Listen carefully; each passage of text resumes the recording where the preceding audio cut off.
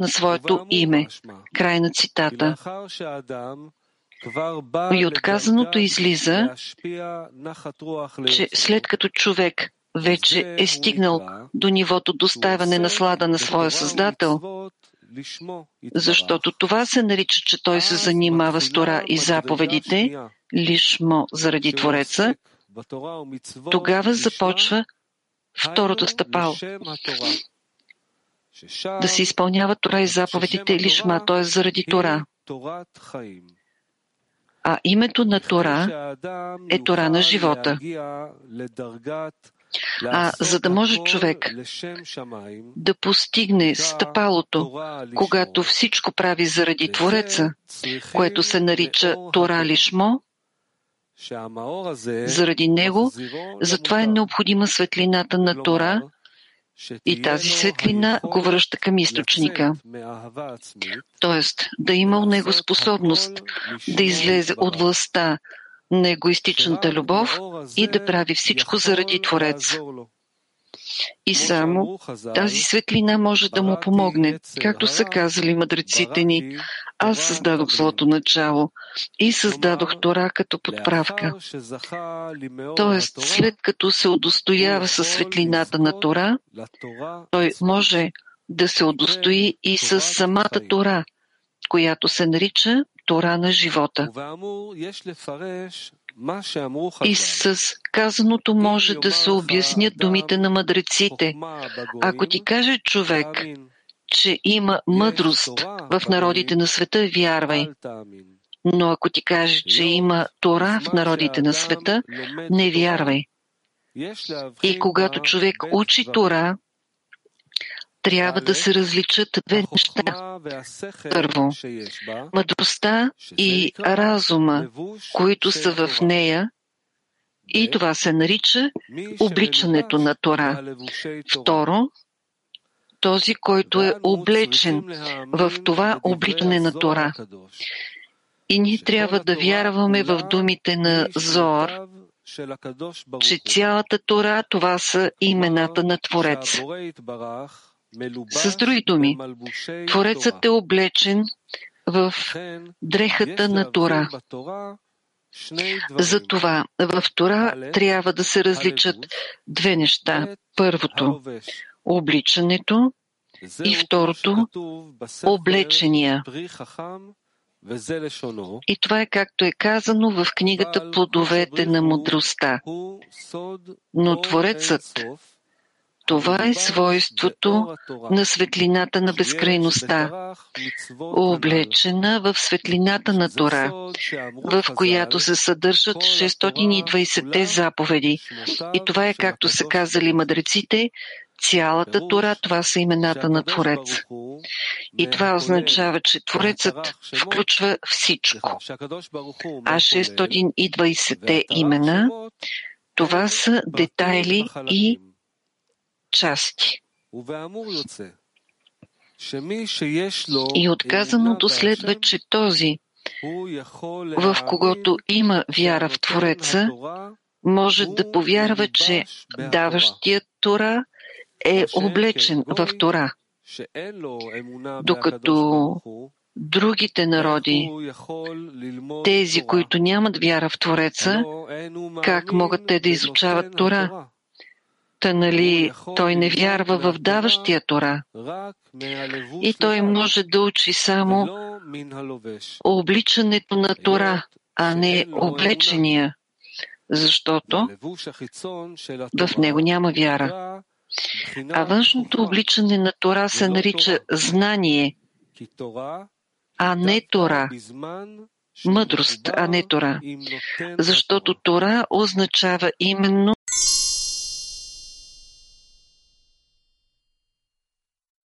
Тора.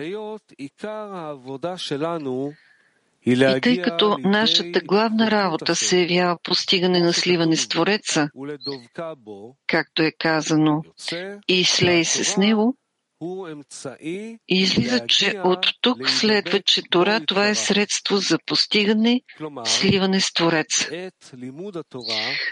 Тоест, по време на изучаването на Тора, трябва да има намерение да се удостои с съединяване с облечения. И това е с помощта на средството обличане, т.е. Тора,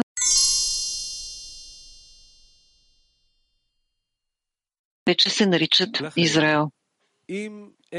Затова, ако това го няма в началото на неговото учене, когато човек се готви да се учи, но той иска да стигне до пълна вяра, а това той може да стигне благодарение на светлината, която се намира в Тора, и с това той иска да се прилепи към облечения, който е облечен в Тора и който само дава, и който единствен дава светлината на Тора и никой друг, излиза, че той учи Тора, която е наречена дрехата на Твореца, обличането на Творец. И благодарение на това той иска да постигне съвършена вяра, за да се прилепи към облечения, който дава Тора. И тук вече има обединение на три неща, на три свойства. Първото Тора или обличането на Твореца. Второ, Творецът, който е облечен в Тора. И трето, Израел, човекът изучаващ Тора с горе споменатото намерение. И това е единство. И това означава.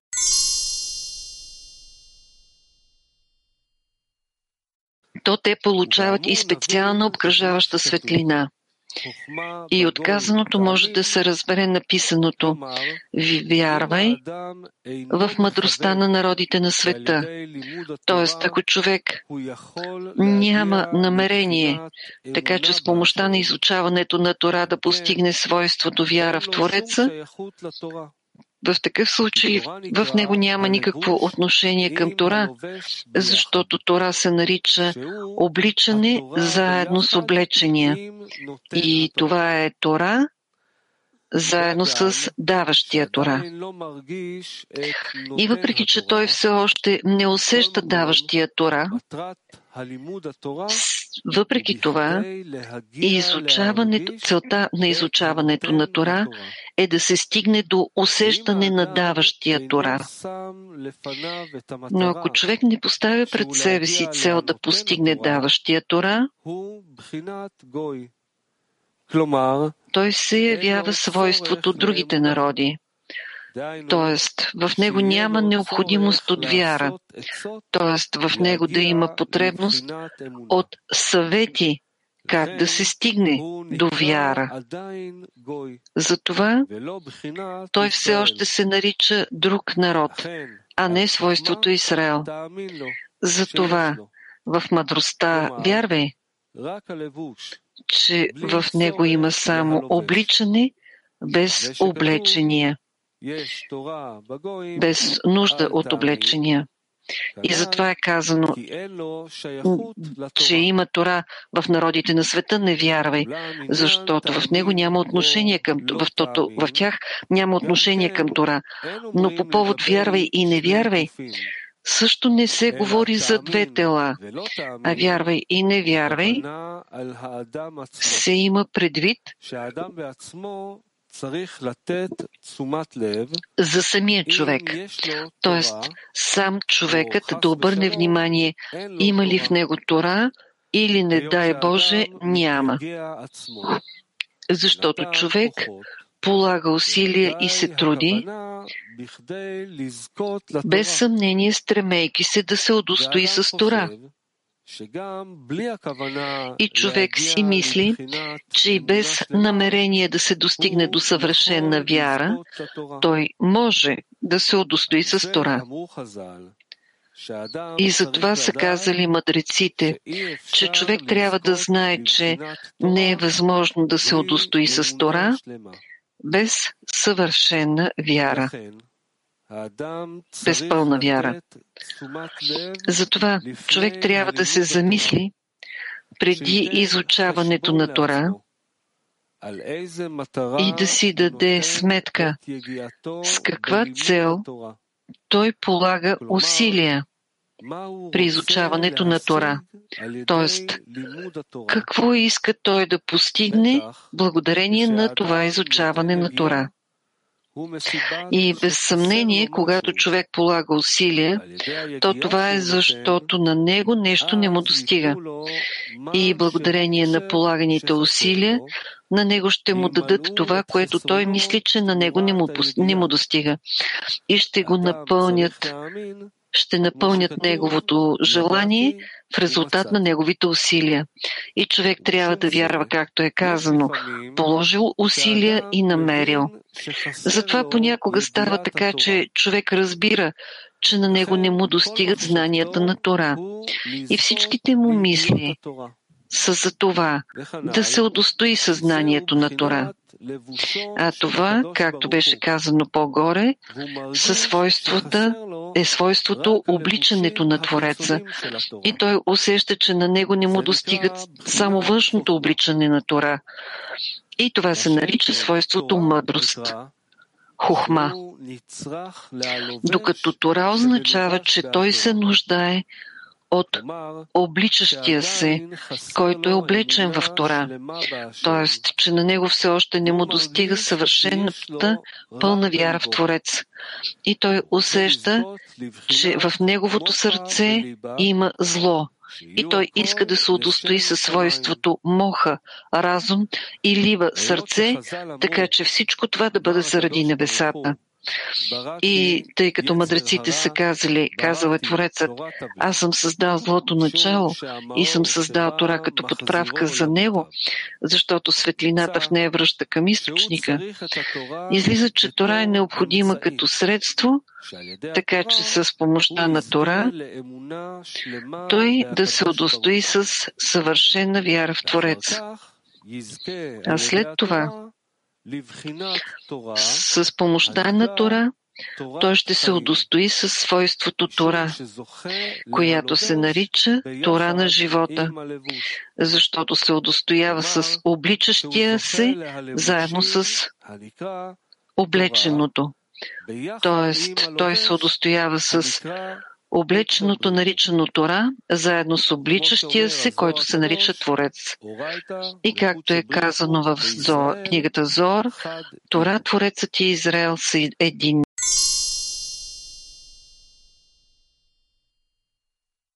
А ако си продал някого, то сякаш си продаден заедно с него.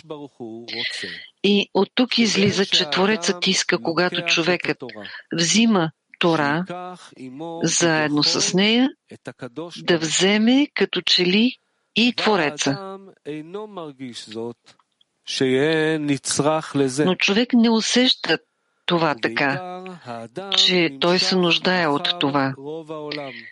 И главното е, че човек се увлича след болшинството на света, защото когато започват да обучават жените, децата и обикновения народ, цялата неграмотна маса, Рамбам казва, че трябва да се започне от лолишма, а като правило всички продължават както и са започнали. Тоест, както са им дали да разберат причината, заради която се нуждаят от Тора, и тази причина е лолишма, а не защото аз съм създал злото начало и съм създал Тора като подправка за него. И автоматично болшинството в света изобщо не разбират, че съществува такова възнаграждение, което се нарича сливане с Творец. Затова мнението на болшинството властва над човека с това, че на него не му е необходимо изучаването на Тора, за да има възможност той да постигне истинско намерение. С други думи, така че с помощта на Тора, в него да се появи намерение заради отдаване, вместо заради лична изгода. И това би го довело до сливане с Творец. А за това, за да се поправи творението, така че да стигне до сливане, са създадени множество светове парцуфи и души. И всичко това е, за да се поправи творението, наричано желание за получаване. А благодарение на получаването, творението се отделя от Твореца. А благодарение на тези поправяния, които са станали, ще има способност да се поправи всичко, за да бъде всичко заради отдаване. И когато цялото общо получаващо кли бъде поправено заради отдаване, тогава ще дойде и крайното поправяне.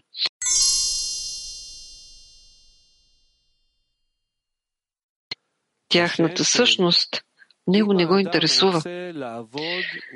Докато ако човек работи и изпълнява Тора и заповедите без каквото и да е възнаграждение, а само защото иска да служи на царя, тогава той има нужда да знае за величието на царя, защото неговата работа зависи от степента на неговата вяра в величието на царя. Защото само величието и важността на царя му дават енергия за работа. И това е, както е казано в книгата Зоар за израза: известен е при вратите мъже.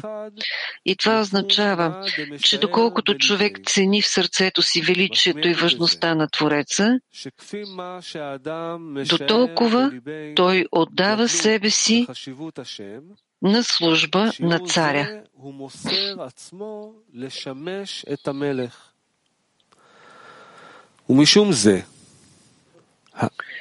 И затова, за такива хора, които искат да работят само заради отдаване, цялата причина, която ги задължава да се занимават с Тора и заповедите, е само важността и величието на Твореца. Както се казва в книгата Зоар, че главната причина за работата им се явява за това, че Творецът е велик и управлява всичко. Превод от арамейски. И тези хора, които вярват, че Творецът е облечен в Тора и вярват в казаното от Твореца: аз ви продадох своята Тора и сякаш съм бил продаден заедно с нея. Когато изучават Тора, те искат да извлекат от нея светлината, която връща към източника. И затова са казали мъдреците: на дошлия да се пречисти с помощта на Тора му помагат, защото Творецът е облечен.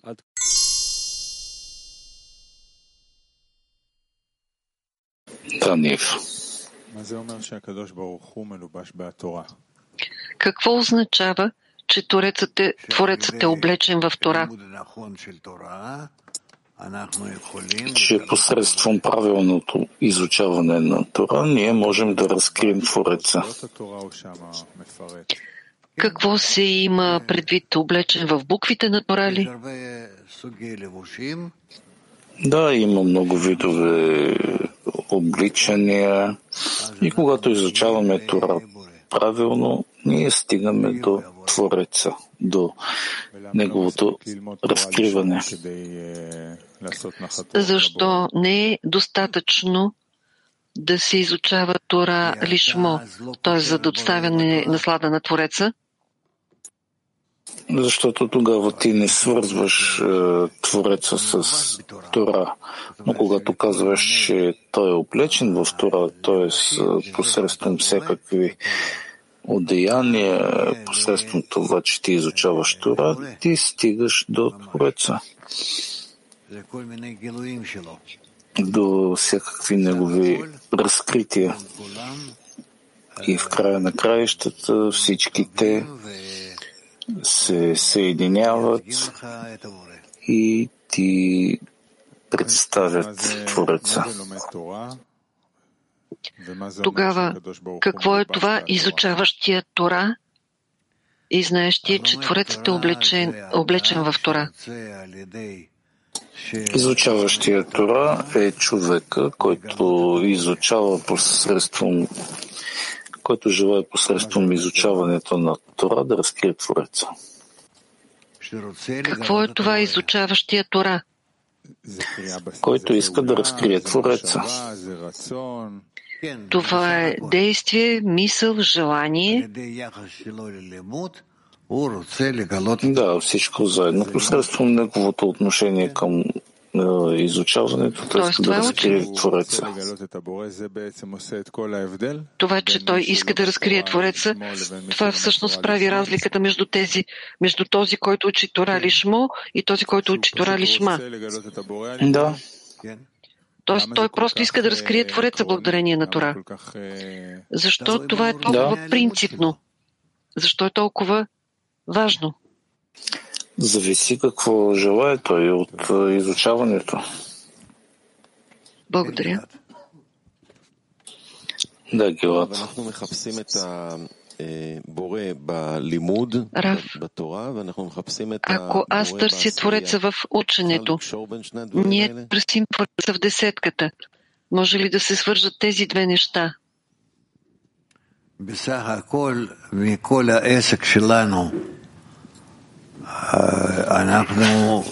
края на кращата от цялата наша работа ние търсим Твореца. Нямаме повече никаква цел. Освен да разкрием Твореца, да се свържем с Него, да се прилепим към Него.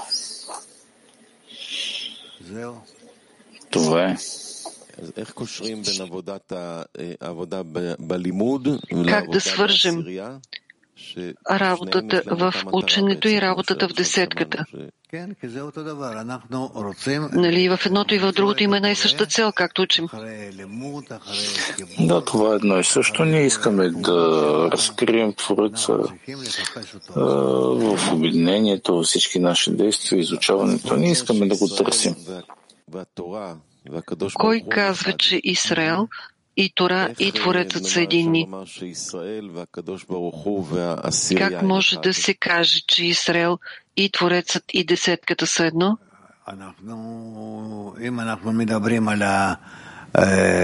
Ако ние говорим за правилната форма на цялата реалност, това е едно.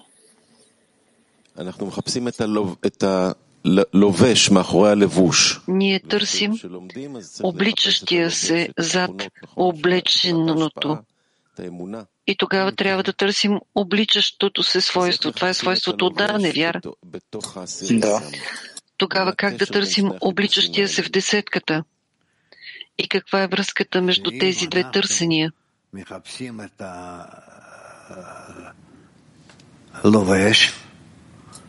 Ако ние търсим обличащия, ние трябва да го търсим между нас, в десетката. И ние издигаме важността на десетката над всичко. И така ние започваме да уважаваме всички другари, когато всеки един е по-велик от всичко, което може да си представим. И така ние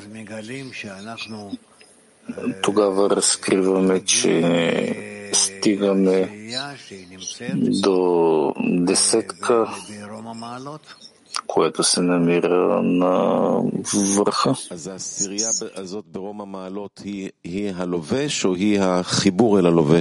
Тогава десетката, която е на върха, тя обличаща ли се явява или? Тя е обличаща и там се разкрива Твореца в това облико.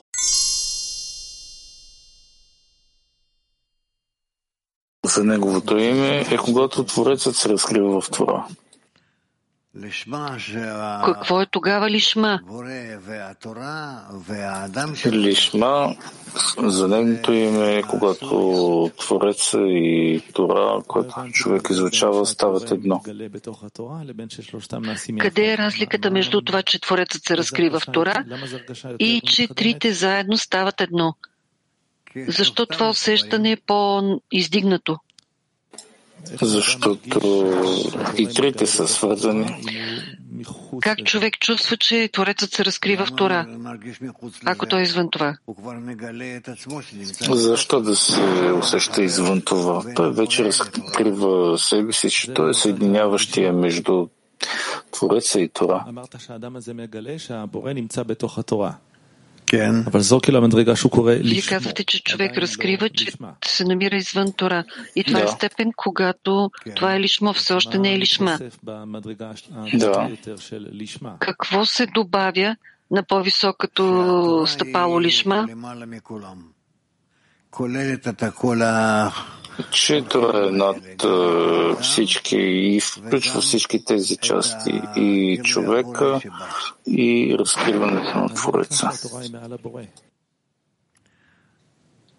За какво се казва? Това означава ли, че Тора е над Твореца, по-високо от Твореца? Това, че Творецът е със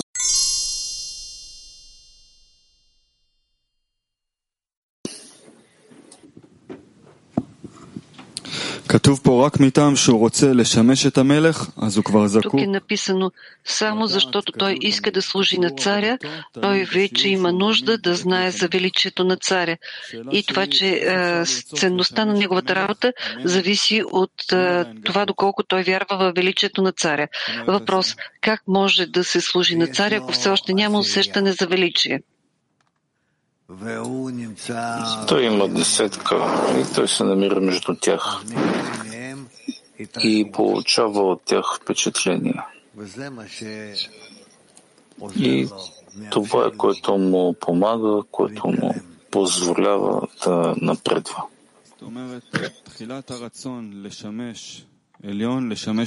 Тоест в началото желанието да служи на Висшия, да служи на Твореца, идва още преди да има величие на Твореца, идва от заради зависта, страстта и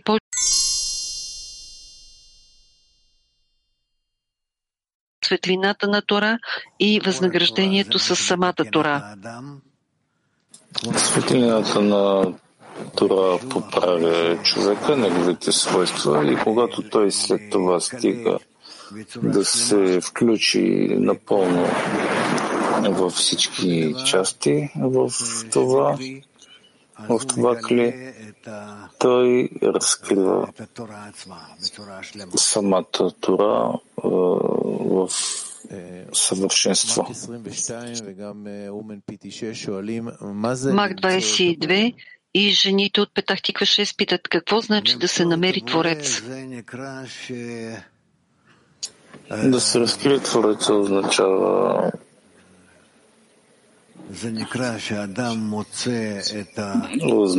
че човек намира съвършенството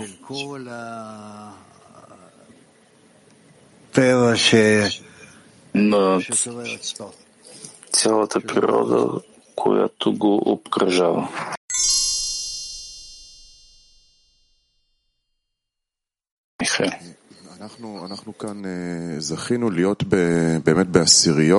Ние тук сме се удостоили да бъдем в десетки и да получаваме тези впечатления, както вие казвате, за величието на Твореца, величието на целта. Но все още за приемането на статията това не е достатъчно.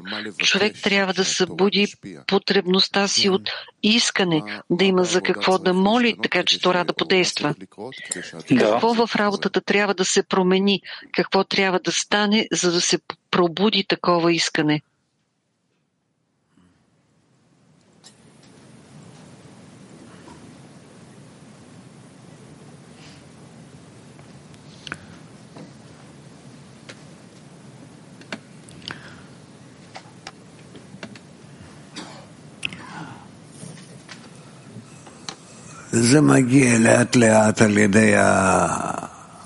Това идва постепенно посредством висшата светлина, когато човек започва да усеща, че той има хисарон в постигането на общото кли. Трябва да си кажем, че това е въпрос на време, че ние придобиваме такива килим, но все още не виждаме. Всички тези неща са правилни, но изискване трябва да има през цялото време. Но търсенето, искането, като че ли не е истинско.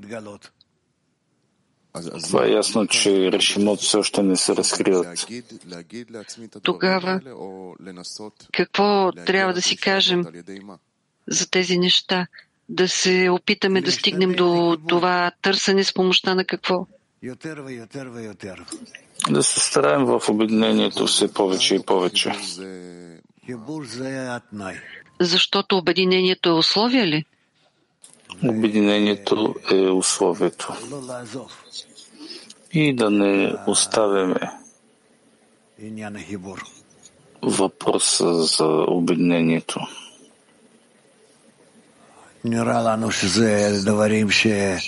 Изглежда ни, че това са неща, които са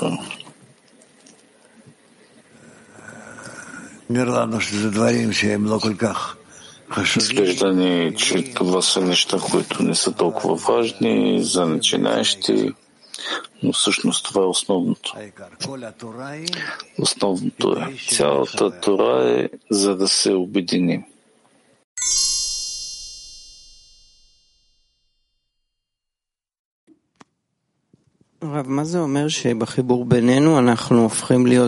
Рав, какво означава, че в обединението между нас ние ставаме едно цяло с Тора?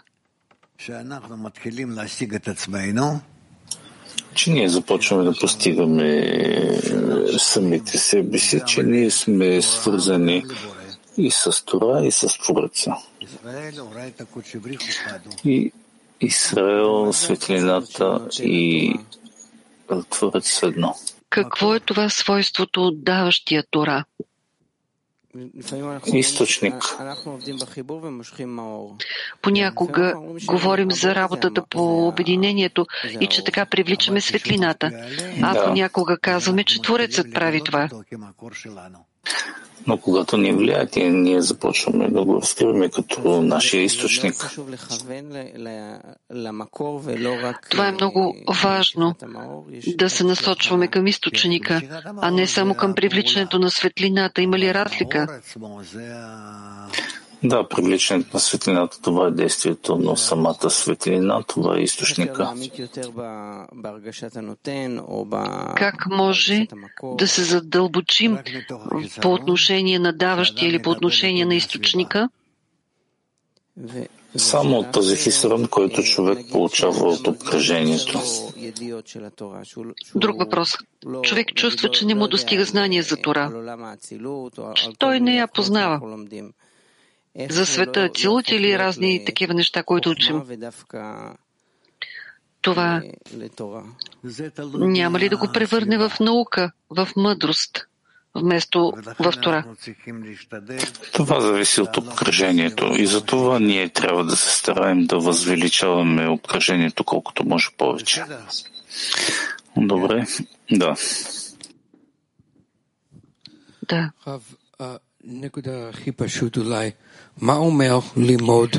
Рав, последния момент. Какво означава да учим Тора?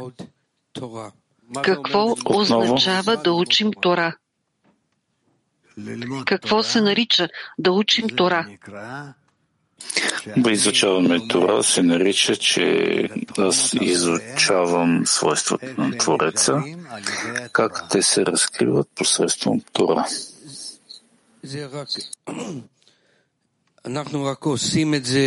Това е само...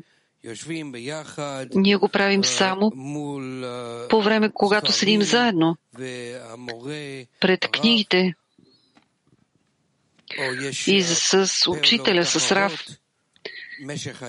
Или има и други действия в течение на деня. Всичко това зависи с какъв хисарон ти се намираш през деня. Ние можем да учим Тора по време на деня, даже и в материалните действия ли? Да, дори когато отиваш на пазар, ти мислиш за твоя хисарон и ти през цялото време се намираш в тези въпроси.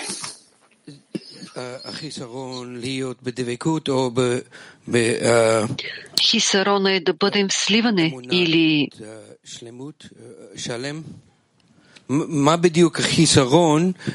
в пълната вяра. Какво именно е хисаронът? Без какъв хисарон не можем да учим по време на деня. Аз искам да постигна Твореца, който е облечен в цялата природа, във всеки един човек и във всички заедно. Аз искам да го постигна и да се прилепя към него.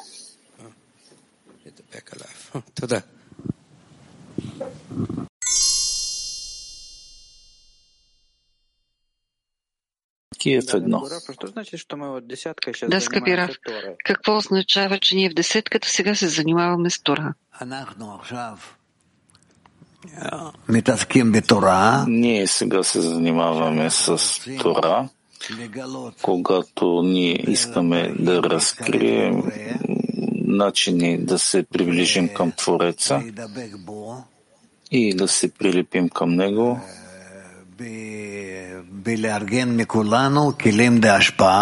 така че да съставим от всички нас килим на отдаване, да ги съединим заедно и да стигнем до контакт с Твореца. А какво означава, че в това занимание ние разкриваме обличащия се Творец? Какво означава, че тук той е облечен? Това, че във всякакви случаи, които ние изучаваме действие на отдаване и в тях ние разкриваме Твореца, действията на Твореца и себе си, доколкото ние желаем да участваме в тях. Турция 2. Tora'ya olan inancımı nasıl arttırabilirim?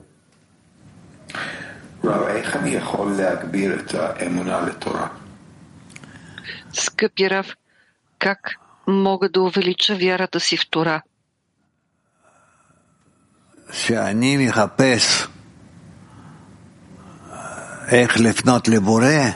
Когато аз търся как да се обърна към Твореца и да моля от Него силата на вярата,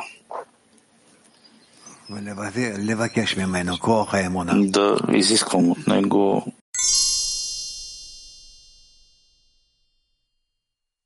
форма облечена в материя, не е ясно каква е разликата между Творец и Тора, защото те и двамата са облечени в материя. Тоест, Килим, каква е разликата, когато говорим, че разликата в обличането? До обличането и след обличането. До обличането се нарича Творец, а след обличането се нарича Тора. Да, но преди обличане не е възможно да се постигне и няма за какво да говорим.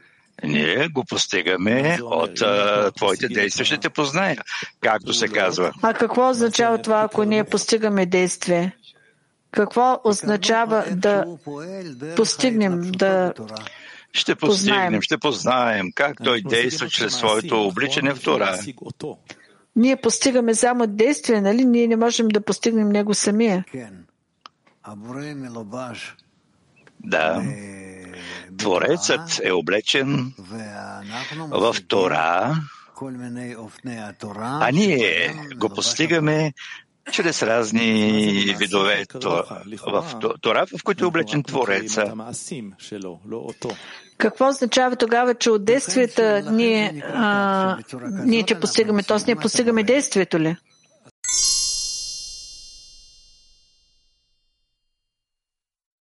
אני רוצה גם להמשיך את החבר Аз искам да продължа, другаря.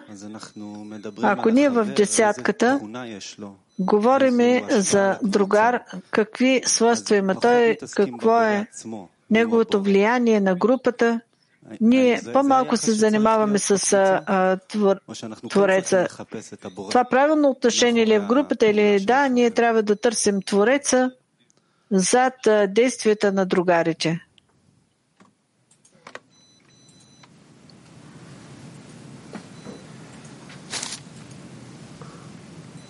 עוד פעם. כשאנחנו בעשירייה, אז יש מולנו את החבר, ואנחנו רוצים לגלות את התכונה של החבר, איזה תכונת השפעה יש לו על הקבוצה, על העשירייה. כן. פחות לחפש את הבורא עצמו, אנחנו לא יכולים לדבר על הבורא עצמו, אלא רוצים להישאר מחוברים לקרקע במשהו. אז איך בדיוק אנחנו בעצם משיגים את הפעולה של הבורא דרך הפעולה של החבר? מה זה בעצם? Тоест ние не можем да бъдем съединени, как можем да постигнем действието на Твореца чрез действието на другарите? Какво означава да постигнем действието на Твореца? Това, че ние постигаме действията на приятеля, на другаря, и чрез това ние постигаме Твореца, защото откъде има такива действия от другаря? От Твореца. Ето така, да.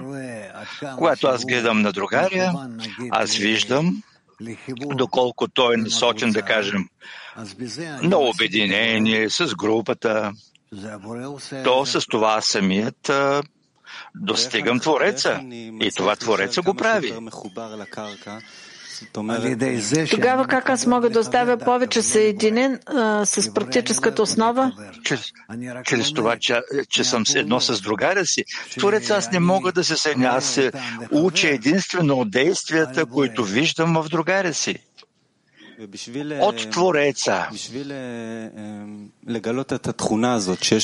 И за да разкрие това свойство, което се намира в другаря, трябва да се развие в мен такова подобно свойство за това ли? За да мога да възприема също това свойство като в него ли? Да, ти трябва да си представиш това. И тогава това, което аз трябва да чувствам за него, аз мога да изследвам какво е Твореца? Да, и дори до тогава. А какво означава преди това? До тогава ти трябва да приемеш различни форми, които ти ще...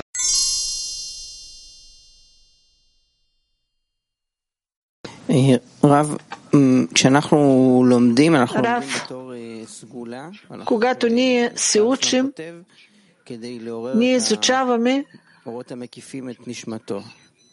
как такава чудодейна сила, която Бала Сулам описва, че светлините го обгръщат неговата душа. И когато четем Бала Сулам, ние чувстваме това, което четем. Сякаш това се облича в нас. Що за етап е това, когато ние не разбираме нищо и изведнъж ние започваме да чувстваме. Ти питаш за това, как се случва в тебе? Що за преход е това, че ние учим без да разбираме нищо и изведнъж това става форма облечена в материята? Аз не мисля, че тази форма е облечена в материята, но да кажем, че това идва в теб, просто защото допълнителната светлина идва. Когато аз чета, че нищо не разбирам, аз гледам на него като на сгула, като на вълшебно свойство. Що за действие това? Когато няма разбиране. Ако няма разбиране, това е също постижение, че ти за сега ти не постигаш. И ние виждаме, че тази статия не е просто, сложна е, да. И тук има много повече дълбочина, отколкото ние слушаме, четем и можем да помислим за това. Да, за това. Ние трябва да се стараем